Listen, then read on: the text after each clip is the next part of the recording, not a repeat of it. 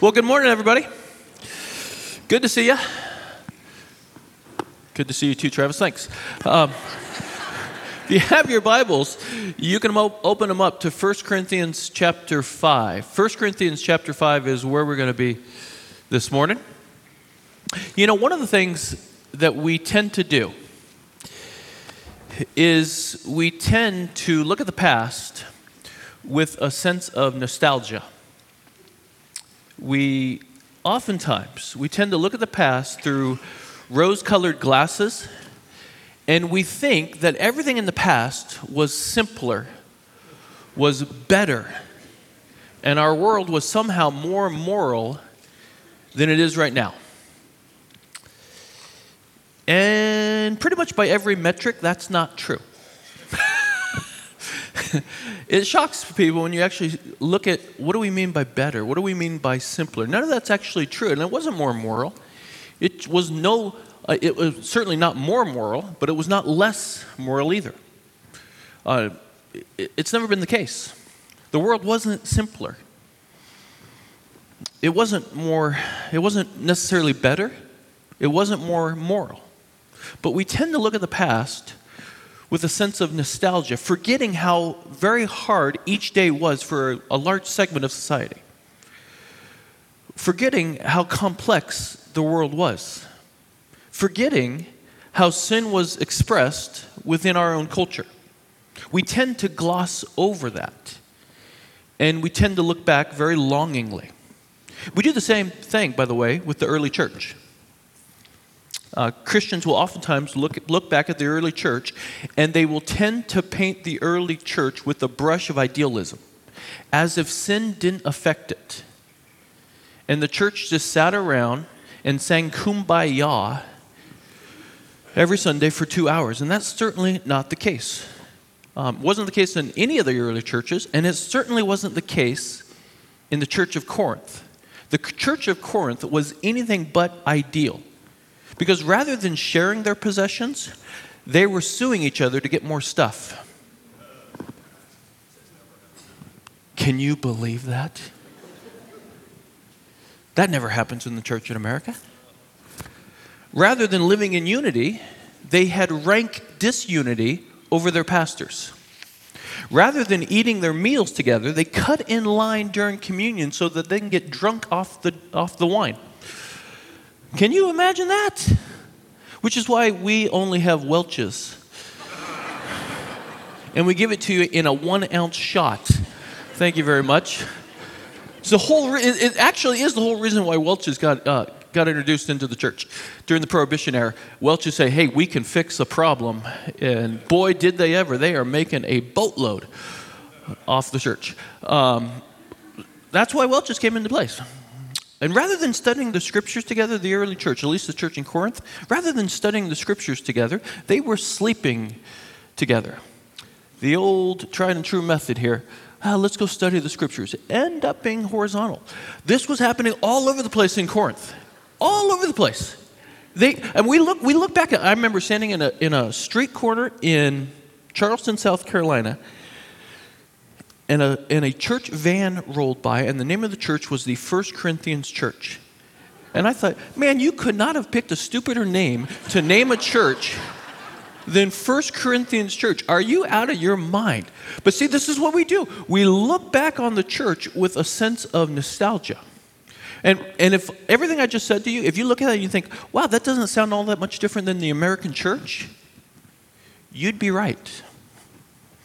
You'd be very much correct. And that's because, here's the reason why. The sin matrix, when I say sin matrix, that's shorthand for how sin gets expressed in the culture. How the predominant sins of any culture gets expressed within time. And every culture has its own matrix of sin.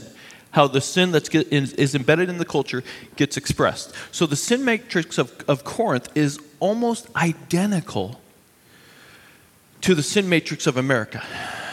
And that's why when we read 1 Corinthians, every time I open it up and I start reading it for prepping the message, I just think, oh my gosh, it's not that far from Corinth to Oregon. It is right next door. And there are three predominant ways that the sin matrix of Corinth and the United States gets expressed. Here's how they are. First, they are highly individualistic. They were and we are highly individualistic, meaning we don't believe we belong to anyone. Not to God, nor to one another. And you can see this by how we trample upon one another. We think we're autonomous. We're a law unto ourselves. And we are very intent on doing our own thing in our own way. We even have a secular hymn about it. I did it my way. And bad mistakes. You can sing along if you want. Somewhere my wife is thinking, this is a bad mistake right here. You singing is a bad mistake. But we have our own secular hymn about it that we love. Old Blue Eyes. I did it my way. That is our secular hymn. So the Corinthians, they were and we are highly individualistic. And that got brought right into the church, and it still gets brought right into the church. And it comes out in the attitude of, I'll just do my own thing. I do my own thing, you do your own thing. We won't hold each other accountable for anything. I'll just come in and I'll consume. I'll just slip in, slip out. I'll consume but not contribute. That's highly individualistic. And the body of Christ is never called to be highly individualistic. We're called to be brothers and sisters in the Lord, that we belong to a family of God. But they were and we are highly individualistic. Second, by the way, am I going too fast? I had a lot of coffee this morning. Sometimes when that happens, I get rambling. Secondly, they were incredibly materialistic. Highly individualistic, incredibly materialistic. And that comes out in the form of greed, of course. The desire for more. And I don't know if you know this, the word greed, it carries with it the connotation of a hand grasping. Always grasping for more. Never being content with what you have. And that's certainly the case in Corinth, and that's certainly the case for the American church. And even one of our own prophets says this. Our prophets in our day are not like the prophets of old. Our prophets come out in the way of movies. And our culture's thirst for more gets immortalized in the film Wall Street, where Michael Douglas's character, Gordon Gekko, stands up in a shareholder meeting, and he says, greed, for lack of a better word, is good. Greed is right. Greed works. Greed cuts through and it clarifies the evolutionary spirit. Now take that imagery, because I remember when that came out, people were like, oh, yeah, that's right. Greed is good. And now listen, that's exactly how the Corinthians were. And it got brought right on into the church. And we'll see it next week when we look at chapter 6. If we get through chapter 5 today, we'll see how it got brought right into the church, and brothers and sisters in the Lord were suing each other over property and over money. So they were incredibly materialistic. And then lastly, they were blatantly, unapologetically sexually immoral. The Corinthians had great pride, and I chose that word deliberately. They had great pride in their lack of sexual mores. The term to Corinthianize, it meant to be licentious. It meant to be sexually immoral. And they prided themselves in this, as we do in our culture. We even have parades about it. And we come up with catchy slogans that help us market it and celebrate it. What happens in Vegas stays in Vegas. You see, this is the sin matrix. This is how it gets embedded into a culture, and this is how it gets expressed within a culture. And this is what was happening in Corinth. And when Paul planted the gospel in the soil of Corinth, and a group of people got saved. Praise God, a group of people got saved. But he knew, because he planted the gospel in the soil of Corinth, he was going to be dealing with these issues all the time. Because these were the issues that were embedded in the culture. And one of the elements of pastoral ministry is to help people who have come to Christ examine that if the presuppositions of the culture are actually out of line with the gospel. And oh, by the way, a great many of them are. And one of the essential elements of any pastoral ministry is to help a person who is a Christian hold up their presuppositions, the way that they've been living, and say, wait a second, does this actually line up with what the gospel actually says? And if it does, okay. There are some things that does. But a great many of them, you got to toss. Because they don't actually line up with how the gospel works. And this is what Paul's been doing as we've been working our way through 1 Corinthians. He has offered course correction to the Corinthians regarding the nature of wisdom. Because they assumed, because it was in their culture, they assumed that anything that looked impressive by worldly standards was automatically wise. And Paul says that's not true. That's not true at all, because the cross, which was foolishness to the Greeks, and it was a stumbling block to the Jews, he says it doesn't look wise, but it's actually the wisdom of God. It's actually the wisdom of God, and it's done more. The cross has done more to better humanity than anything the world's offered. So he offers them course correction on the nature of wisdom. Then he offers them course correction on the disunity that was taking place within the church over their pastoral leadership. And Paul says, what are you doing? Why are you arguing and dividing over this? All pastors are simply servants. They're nobodies telling everybody about somebody. That's all a pastor is. That's all you got to be thinking about. So stop focusing on the pastor and start focusing on the Lord. One plants and another waters, but it's the Lord who gives the growth. So don't focus on them, focus on the Lord. And then last week in chapter 4, we looked at it. Paul appeals to them as the father in the faith and offers correction on the complacency that was happening within the church and their view of Christian ministry. Now, today in our text, he's going to continue with correction. But the correction today is over the church's lack of response to ongoing, unrepentant sin within the church. That's what the correction is going to be about today. Aren't you glad you came to church today?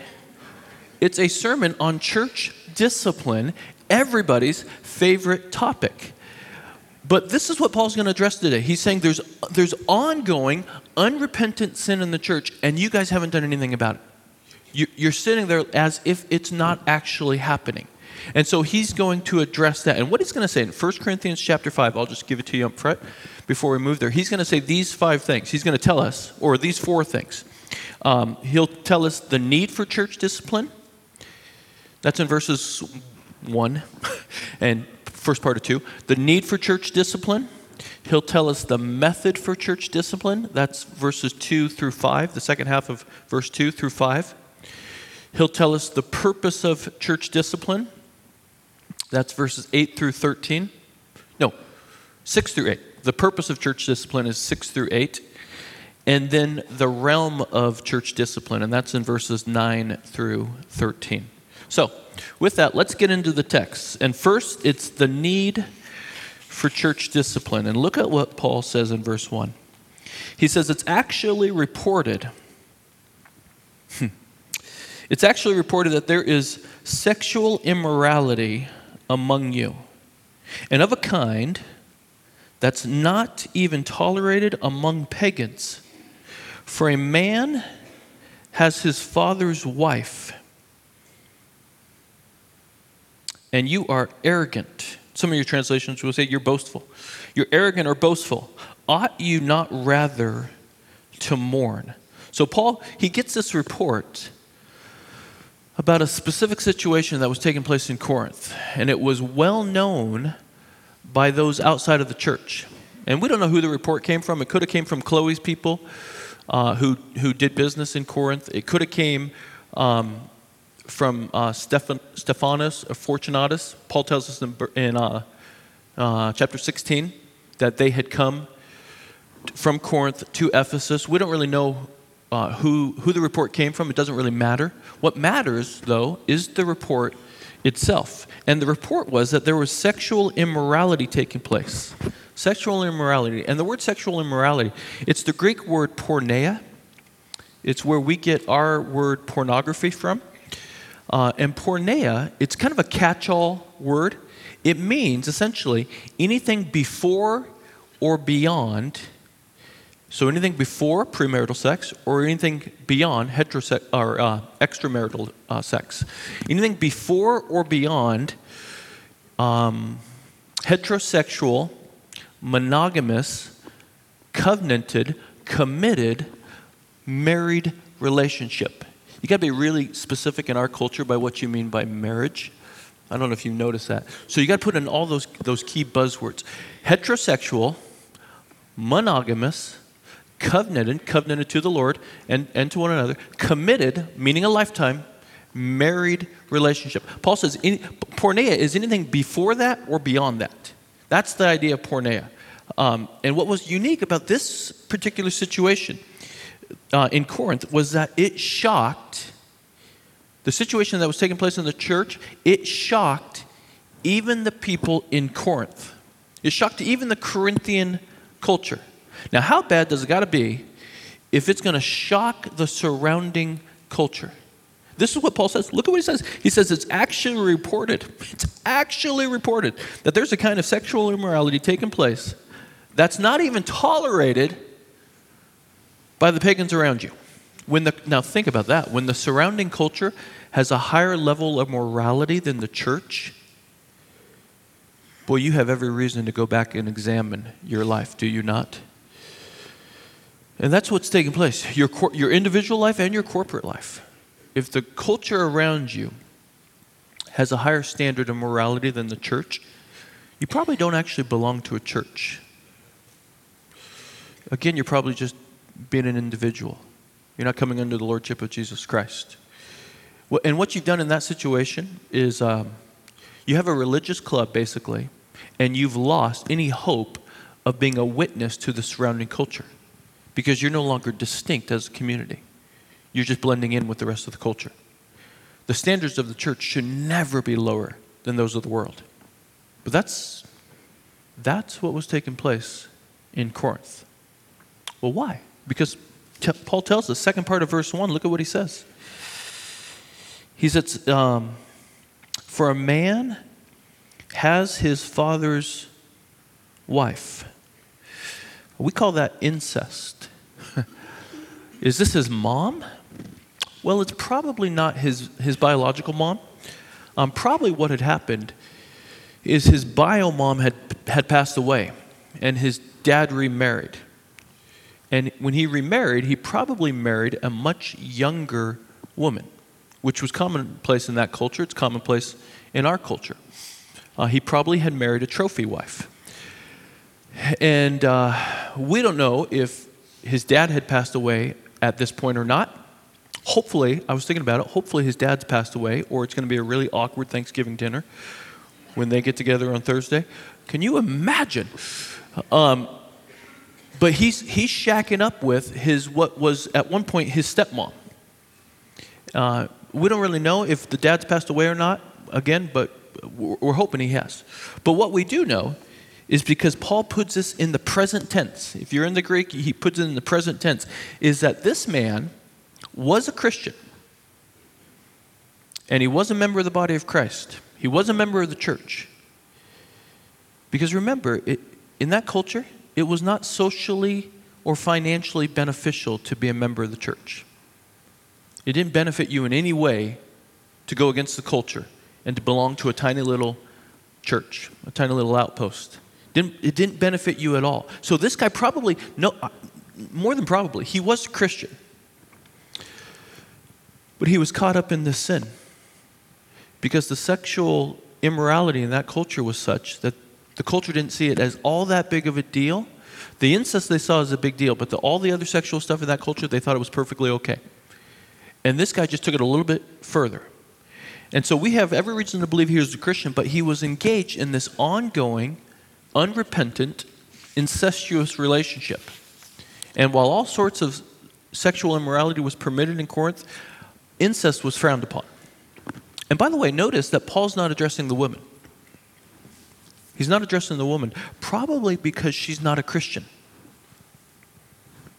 And therefore, she's not under the sexual ethics of Christ's community, not under the sexual ethics of the Christian faith. And therefore, she's not to be judged by the Christian community. And we'll talk more about that last piece in a moment. And notice also that Paul's not shocked by the sin itself.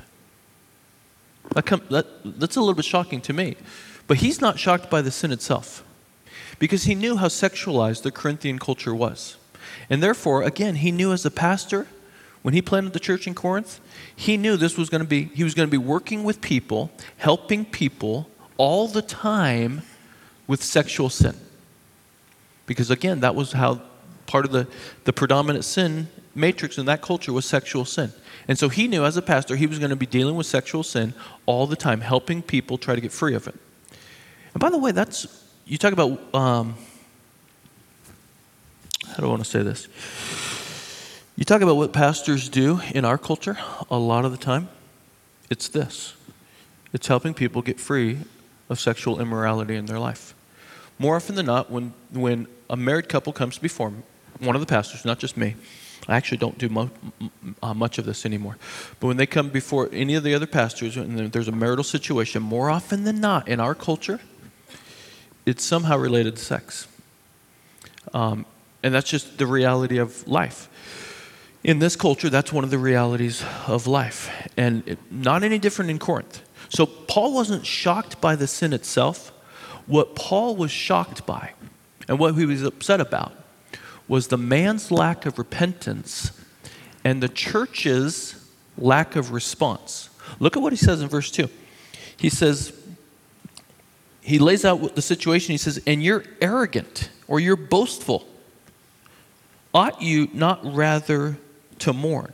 Paul says this is a well-known situation, and you guys are arrogant about this. You're boastful about it. You're proud of it. You're proud of this. Well, why would they be proud of it? Well, there's a couple different options. Maybe because they wanted to be able to, put out a rainbow flag outside of their church entrance and say that we're the inclusive church. And we'll compromise what we really know the scriptures say to be true so that we can be inclusive. And we pride ourselves on our diversity. We really want to be wise in the world's eyes. So maybe that was it.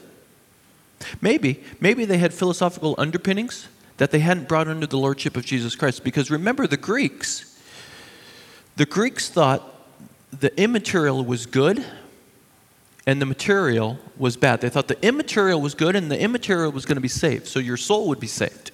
But they thought the material or the body was bad and it wasn't going to be saved. So therefore, it doesn't really matter what you do with your body. And Paul's going to say next chapter, in 1 Corinthians chapter 6, he's going to say that's hogwash. Because when Christ was resurrected, he was resurrected in a body. And so both soul and body are saved in the resurrected. He's going to say in 1 Corinthians chapter 6, verse 20, he says, don't you know that you were bought with a price, therefore honor God with your bodies.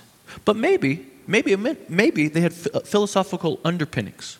Their philosophical underpinnings gave rise to their lack of response in the church. Or maybe they thought not dealing with it was simply a form of Christian love. We'll tolerate it. We won't deal with it, and we'll just hope for the best. We see a terrible situation happening, and we know it's going to lead to destruction, but we're not going to do anything about it in the name of love. Let me ask you, do you do that with anybody you really love? Do you do that with your kids?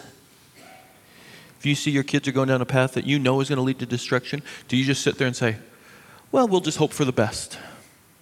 Or do you actually step in and say, hey, you need some course correction here because what I see here is not good and it's going to lead to destruction on your end? See, whatever the reason is, the Corinthians, they weren't doing anything about it. And what Paul says, whatever the case may be, there's a case here for church discipline. And that's what he says beginning in verse 2 through verse 5. Paul gives us the method. He says there's a real need for church discipline. And now what he does is he gives us the method for church discipline, and it's incredibly helpful for us to see it. Look at what he says. Second part of verse 2, he says, let him who has done this be removed from among you. For though absent in the body, I am present in the spirit. And as if present, I have already pronounced judgment on the one who did such a thing. When you are assembled in the name of the Lord Jesus Christ, and my Spirit is present, because we're unified by the Holy Spirit, and my Spirit is present, with the power of our Lord Jesus, you are to deliver this man to Satan for the destruction of the flesh, so that his spirit may be saved in the day of the Lord. So Paul says, you're boasting about this, when in fact you should be grieved over this. And more than that, you should have already dealt with this. This guy should have already been removed from your midst. And what Paul's doing is he's taking Jesus' teaching and he's applying it. Jesus is teaching on church discipline and he's applying it, because in Matthew chapter 18, Jesus is talking about someone who's entrenched in sin. And Jesus lays out the method of how we should, one of the methods of how we should deal with it. Jesus says, if your brother sins, go and reprove him in private. If he listens to you, you have won your brother. But if he doesn't listen to you, take one or more with you, so that by the mouth of 2 or 3 witnesses every fact may be confirmed. And if he refuses to listen to them, tell it to the church. And if he refuses to listen even to the church, let him be to you as a Gentile and as a tax collector. Meaning, put him out of the church. Have nothing to do with him. And we know this, that discipline sometimes has to happen. Discipline is not inconsistent with love. Discipline is not inconsistent with love. It is the lack of discipline that is actually inconsistent with love. You discipline your kids because you love them. Is that not true? Yeah. And nobody loves disciplining our kids, but you have to do it from time to time because you love them. That's exactly how the Lord is with us. We're told in Hebrews chapter 12, those whom the Lord loves, he disciplines. And he punishes everyone he accepts as a child or as a son. And what Paul's saying here is part of bringing discipline, he's saying part of love is bringing discipline when discipline is needed. And Paul says, as your father in the faith, remember, he's reminding them he's the father in the faith back in chapter 4. He says, as your father in the faith, I've already rendered my decision on this. And when a father renders a decision in that culture, that's the decision. He goes, I've already rendered the decision. Look at verse 3.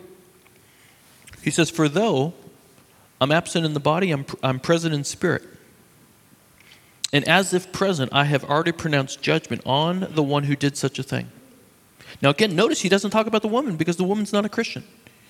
He says, I already pronounced judgment on the one who did such a thing. When you are assembled in the name of the Lord Jesus, and my Spirit is present with the power of our Lord Jesus, you are to deliver this man to Satan for the destruction of the flesh, so that his spirit may be saved in the day of the Lord. So Paul calls them to give this guy the left foot of fellowship. That's what he's saying. He says, you got to give him the left foot of fellowship. You got to boot him, to put him out of the fellowship. And then to deliver this man to Satan for the destruction of the flesh. Just got really quiet in here. Whoa. What in the world is that about? Well, handing him over to Satan is essentially the same thing as thrusting this man back out into the world. Putting him outside of the church, away from the care and the comfort of the Christian community. And the Christian community, a minority community, which the Christian culture was, the Christian community was, any minority community, it does a much better job of caring and loving their people. That is absolutely true. And let that sink in for a minute. Because the Christian community in our culture is not the minority community. But minority communities do a much better job of loving and caring for their people. But in that day, the Christian community was the minority community. And Paul says, to deliver him over to Satan. What that means is you put him out of the side of the church. You put him back out into the world, away from the care and the comfort of the Christian community, with the hopes that what it'll do, it'll shock them and bring them back to their senses. At this point, it's as if they're living in he's living in ongoing, unrepentant sin. And that he's essentially lost his spiritual pulse. And what they need is they need somebody to come along with the spiritual defibrillator and shock them, just like somebody yell, clear, poof, shock him back to his senses. So he wakes up and he gets his pulse back. Paul says, this guy he's ongoing, unrepentant. He has lost his spiritual pulse. And you need to boot him outside of the church so that he comes back to his senses. And so he wakes up. That's the shock him back into having a pulse. This is what Paul's hoping. It's hoping it will bring him back to his senses. And though the process may be painful, the intent, you got to catch this, the intent is for his good. This is what Paul says in verse 5. He says, this method is meant to bring about the destruction of your flesh. Now that doesn't sound very good. It's meant to bring about the destruction of your flesh. And the destruction of your flesh probably isn't referring to your literal body. It's probably not referring to your literal body because the word Paul uses here is the Greek word sarx. And more often than not, when Paul uses the word sarx, he's talking about your sinful nature. He would use soma if he was talking about your literal body. But he uses the word sarx, and more often than not, sarx refers to your sinful nature. So what Paul's saying is, the intent of church discipline is that once you're removed from the care and the comfort of the Christian community, you're going to get out into the world, and you're going to realize that the sinful nature has been lying to you the entire time. You're going to realize this sin that you won't repent of, that's been promising you life and joy and freedom and peace, it doesn't deliver. It may bring you a momentary happiness, but it's going to be followed by a ton of pain. And now that you realize that, now that you realize the sinful nature won't deliver on the promise that it's made to you, all of a sudden what that does, when you realize it won't deliver, it will drain the sinful nature of its appeal to you. Whatever the sin is that you won't repent of, Paul's saying, when you realize you get booted out into the world, and you see that the sinful nature has been lying to you the entire time, what happens in that moment is the sinful nature is drained of its appeal over you, and its sway over you. Does that make sense? Yeah, does that make sense? Okay. So the church discipline, it's to bring about the destruction of your sinful nature.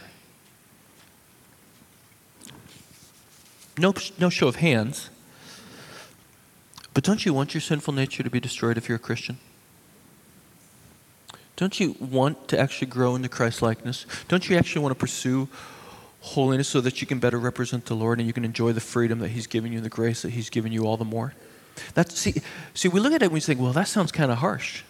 Well, sometimes severe measures have to be taken for the overall good.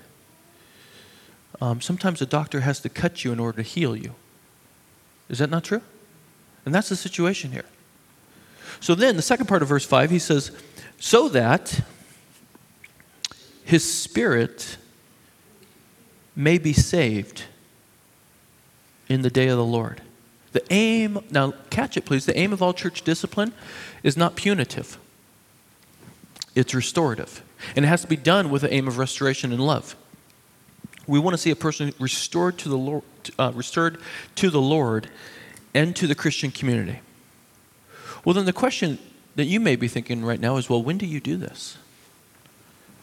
Well, let's get real practical. When do you do this? Well, let me give you two examples. Years ago, nobody in this church, so you can breathe a little easier. Years ago, I had a guy come to me after his wife found out he was looking at pornography. And he came to me and he said, hey, my wife said if I don't come and tell you that I've been looking at pornography, she's going to leave me. And then he followed that up with these words. He says, I hate the fact that I hurt her. But I thank the Lord that she found out because I've been trying to defeat this for years in silence and I can't.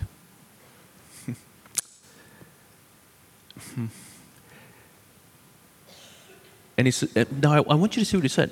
How did this come about? Did he just come and confess it? No, he was caught. But then he saw him being caught as the means that the Lord was going to use in his life to finally get over this addiction. And so we didn't kick him out of the church. because he was broken up over it. He was repentant of it. He saw this as the means that the Lord was going to use him to confess his sins to another brother and for there to be church accountability. And so we didn't kick him out of the church. It was actually, I was incredibly proud of the guy for coming and telling me, because he could have chose anybody. And it's a little intimidating to come to the pastor of the church and say, hey, I got to tell you this. And I look back on it now, I think it's about 8 years later, he and his wife are doing great. They're walking with the Lord. Another example, 4 or 5 years later, 4 or 5 years ago, a guy who was attending this church started dating a woman. And both were attending this church, and they would get together. And then he would walk around her house nude quite frequently. And she was a little perturbed by that. She didn't think that was right. So she came and told me about it. And then as she was telling me about it, she lays out all of his emails that he put on Craigslist trying to solicit women with nude photos. And she gave these all to me. And so he came in, and I have all of his Craigslist emails. Thankfully, not the photos. But I have all of them. And this guy, who thought he was God's gift to the church, and apparently God's gift to women, when I showed him all of the emails from Craigslist, he said, yeah, this is what I do.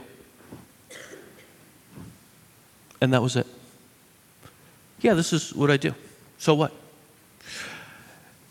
Now his attitude towards, and now note the thing here, he had been caught as well, right? He'd been caught as well. But didn't view it as God's means of deliverance. Saw it as no big deal. So at that point, I said, boy, do not step foot back on our campus. You can't be a part of our church at any level. Why? Well, it's all about the attitude regarding the sin itself. Everything depends on the attitude towards the sin itself. Whether it comes up just in straight confession, or whether it comes about because the guy is caught, whatever the case, or not just a guy. By the way, those two examples were men. I could give you just as many examples as women. Sometimes we only think sexual immorality happens with men, and that's certainly not the case. But notice, both were caught. One confessed and wanted to change. The other one didn't and was quite boastful about it. So everything depends upon how they view their sin. And this guy, the guy in Corinth, he was engaged in this ongoing unrepentant sin, and the church was boasting about it. Now listen, there's no cookie cutter model to any of this. There's no cookie cutter model. You apply the Matthew 18 passage, of course you do. Of course you do. But there's no cookie cutter model. What you do is you don't enter into it hastily. You bathe it in prayer. And this is for all of us, because we're a part of the church. You're a part of the church. You'll deal with people. You don't get to that place hastily. You bathe it in prayer. You extend grace. You offer support. You examine your own heart in the matter. But if the person is engaged in ongoing unrepentant sin and they're unwilling to change, that's the key. If they're unwilling to change, then you have to follow Jesus' method, and you have to apply Paul's instruction and remove them from fellowship. And hopefully, the Lord will do a work in their life and will bring them to repentance and confession and bring them back to the body of Christ. That's the aim. So Paul tells them the need for church discipline. He tells them the method for church discipline. And now in verses 6 through 8, Paul's going to tell them the purpose of church discipline, and we'll move quickly here. Verse 6, he says, you're boasting about the church. Your boasting is not good. Do you not know that a little leaven leavens the whole lump? Cleanse out the old leaven so that you may be a new lump. There's a better name than 1 Corinthians for a church. New lump fellowship. You never see that one. It says, cleanse out the old leaven that you might be a new lump, as you really are, unleavened. Hold on to that. We'll come back. For Christ, our Passover lamb, has been sacrificed. Let us therefore celebrate the festival, not with the old leaven, the leaven of malice and evil, but with the unleavened bread of sincerity and truth. So look at what Paul says here about the church. He says, undealt with sin in the body, undealt with sin in the body is a lot like undealt with cancer. It'll continue to spread. It'll continue to spread, and it'll kill you from the inside out. This is why Paul says it's so important to deal with it up front. And Paul, he takes them back to the Passover feasts. And he says everybody knows that a little leaven works its way all the way through the batch. And he says so it is with sin in the church. A little bit of sin that's tolerated will just continue to spread. If given the opportunity, it will permeate a whole church just as a little bit of leaven permeates a whole loaf. So church discipline is necessary. It's never wanted, but it's necessary to arrest the spread of sin and compromise all the way throughout the church. And then Paul says something that's just flat out amazing. Look at what he says in verse 7. He says, cleanse out the old leaven so that you might be a new lump, as you really are unleavened. How could Paul say that? How could he say that about this congregation? How could he say about any congregation? But particularly, how could he say that about the church in Corinth that was known to be flat out crazy? How could he look at them and say, you're actually unleavened already? There's actually not really any sin. You're positionally, you don't have any sin. How could he say that? Because remember, leaven throughout the Old Testament always gave a picture of sin. It was always a picture of evil. And he looks at the church in Corinth and he says, you really are unleavened. What? How? Well, because of what he says next. Look at the second part of verse 7. Because Christ, the Passover lamb, has been sacrificed. Meaning because of Christ's sacrifice, the true Passover lamb, whose blood cleanses us, whose blood covers us and separates us from the penalty of sin.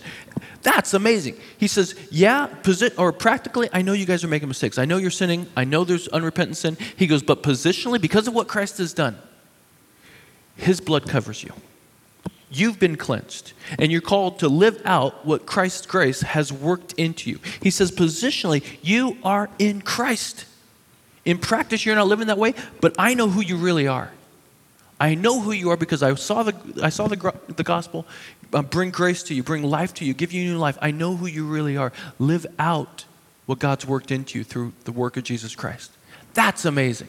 And by the way, if you're struggling with sin right now, in major sin that you're unrepentant of, and you know it, you got to listen to Paul's advice here. You have to go back to who you really are in Christ. You have to put away. You have to cleanse out of your heart, just like the Jews did every night of the Passover. They had to go through their house and cleanse out all the leaven. You have to do the same thing too. And say, I know who I really am in Christ. I really am unleavened. I may feel trapped by this sin sometimes, but that's not who I really am. I'm a new creation in Christ. I'm going to walk in that identity from this point forward. That's what you got to do. It's an amazing. Paul says, this is who you really are. And then, verse 8, he goes on. He says, therefore, let us celebrate the festival, not with old leaven, the leaven of malice and evil, but with the unleavened bread of sincerity and truth. So he says the purpose of the church discipline isn't to produce moral purity. Just note that, and we'll talk about it in a minute. The purpose of the church discipline isn't to produce moral purity in the church, because you'll never get there. We all sin. We all need to be cleansed from sin. But the purpose of church discipline and the church life is that we walk in sincerity and truth with one another. That when we sin, we confess it, we repent of it, and we deal with it in grace and truth.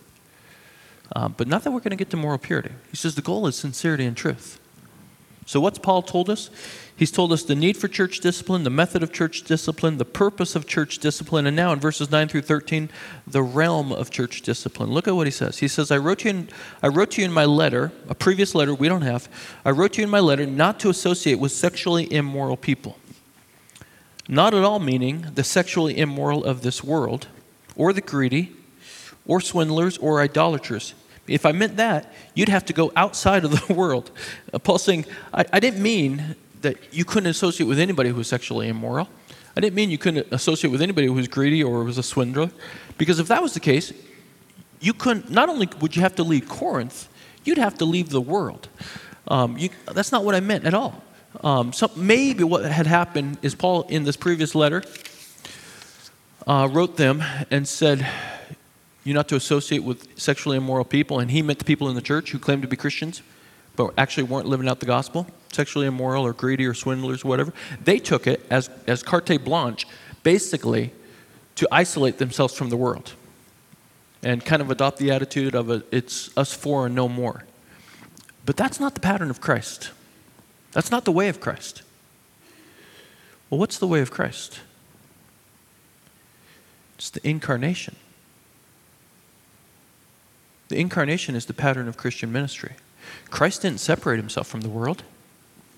Well, what did he do? He came all the way into the world. He came all the way down to redeem the world. That's the pattern for Christians. See, a lot of Christians in a lot of parts of our world, they want to isolate themselves from the world because the world's immoral. But how will the gospel ever come to anybody if we do that? No. The incarnation is the pattern for Christian ministry. Now, we have to be wise about it, of course.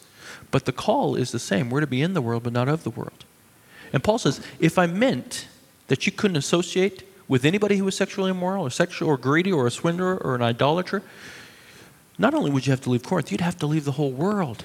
And that doesn't fit the way of Christ. Christ comes into the world to deal with the sin, to deal with the heartache, and to bring hope and restoration. He says the church isn't to, now note this, he says the church isn't to judge the world, but to have contact with the world so that we can be salt and light to the world, so that we can bring the gospel to the world. He goes on, verse 11, look at what he says. He says, but now I'm writing to you not to associate with anyone who bears the name of a brother or a sister. I'm writing to you now. This is what I'm actually writing.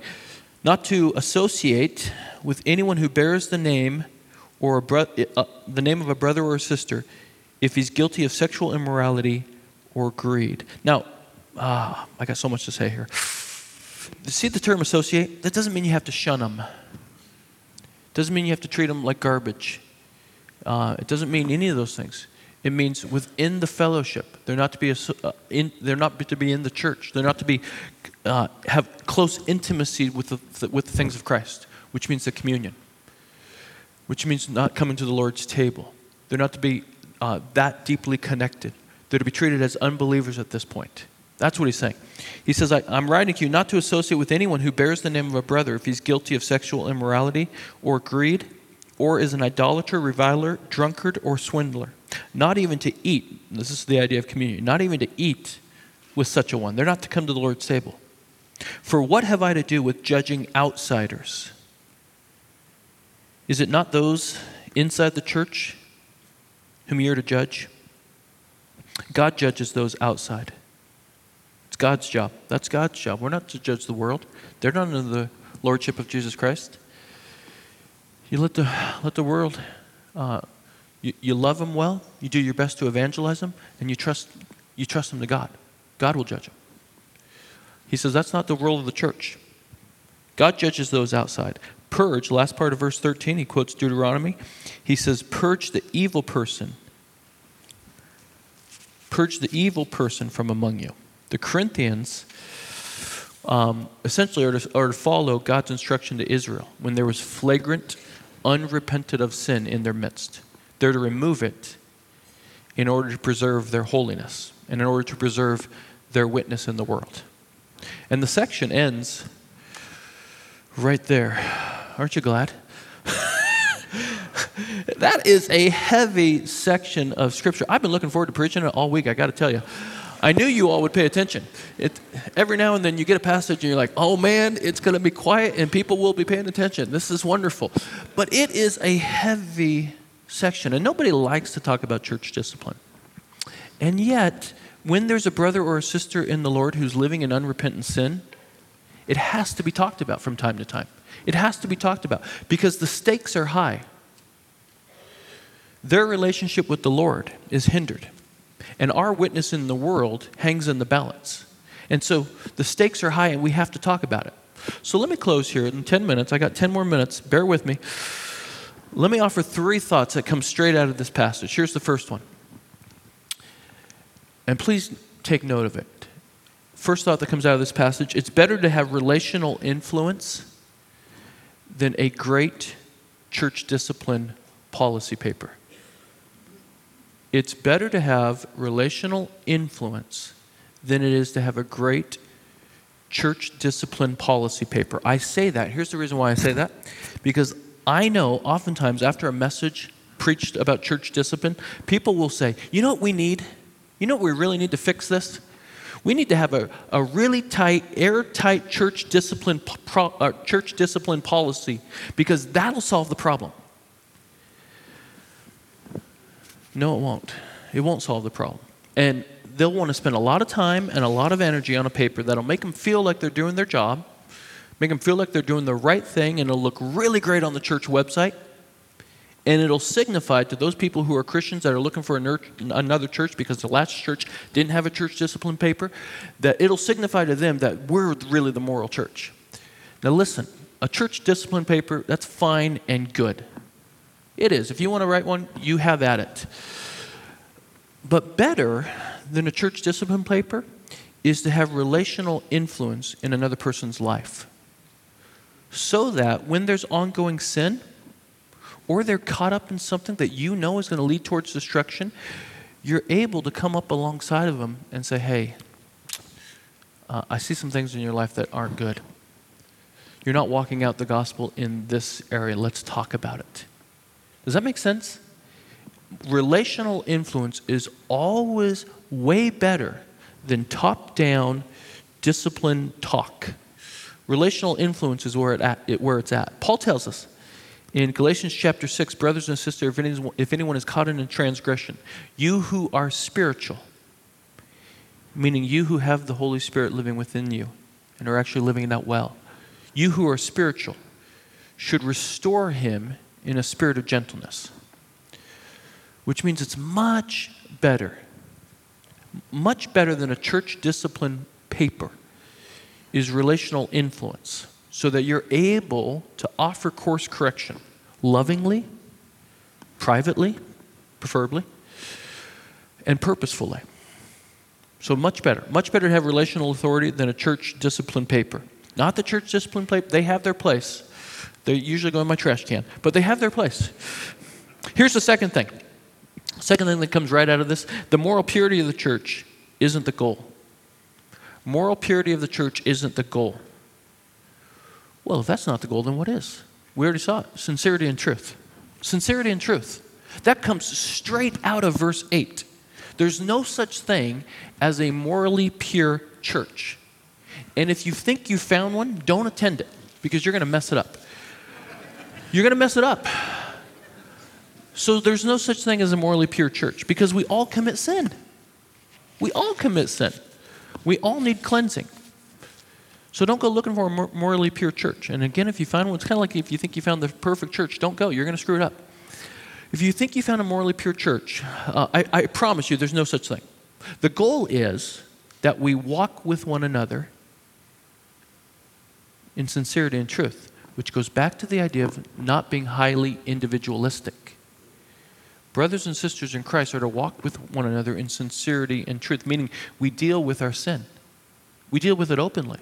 And like the Israelites on the night of the Passover, we search out our own sin. Our own sin. This isn't a call for us to become the religious police and we go searching everybody else's sin out. This means we deal with our own sin. We search out our own hearts. We search out our own sin. We repent of it, and we confess our sins one to another, so that our walk with the Lord is genuine and our witness to the watching world is truthful. Does that make sense? Here's the third thing that comes out of this. The third thing we see is that God takes our sin seriously. God takes our sin very, very seriously. How seriously? So seriously that he becomes one of us. Christ Jesus, our Passover lamb, has been sacrificed. How seriously does God take sin? So seriously that he comes down as one of us. He lives as one of us. He goes to the cross and dies for us.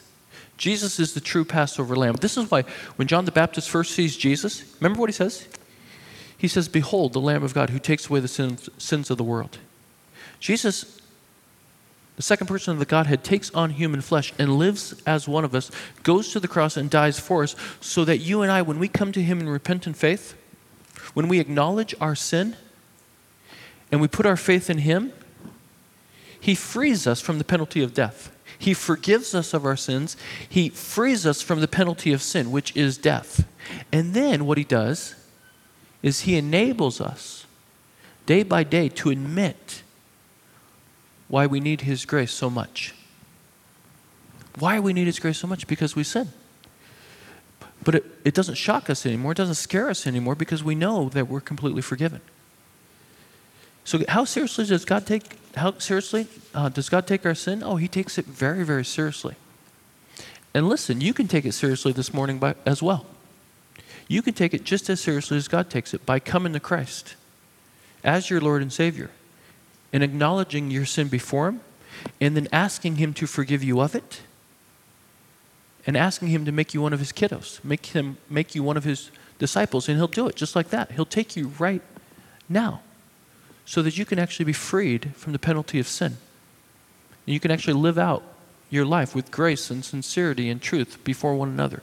Is that not wonderful? It's wonderful. Let's pray, and I'll let you go. I've kept you too long. Father, we thank you for this really hard passage. And sometimes, Father, we look at these passages and we think, oh, man. And yet we need them. They are life-giving to us. You cut us in order to heal us, Lord. And this is one of those passages. And we pray, Father, that if there's anybody within the sound of my voice who is living with entrenched, unrepentant, ongoing sin, that there would be a brother or a sister in their life who can come to them with real grace and real truth and can walk with them, can come alongside and will encourage them, hold them accountable, help them to see that the sin that they won't repent of actually isn't leading to freedom and joy and peace. It's actually entrapped them. And yet you break the bonds of our sin, Father. So please help us as a church to do this wisely and well, with grace and with truth, modeling the way of Christ, Lord. And Father, I pray that if there's anybody within this room who wants to deal with their sin and take it seriously this morning by coming to Christ as their Lord and as their Savior, that as soon as I'm done praying here, that they would come up and they would pray either with me or any of our prayer team ministers, that they would confess their sins to you, that they would trust you as their Lord and as their Savior this morning, and you would free them, you would forgive them, you would make them one of your children. We trust you for these things, Lord. And as we go back into our homes this afternoon with our family and friends, and as Thanksgiving approaches, and we will gather with our family and some of our friends, we pray that sincerity and truth would be lived out well in those venues, so that the gospel could carry weight and you could lead others to salvation. We trust you for these things. In Jesus' name, amen.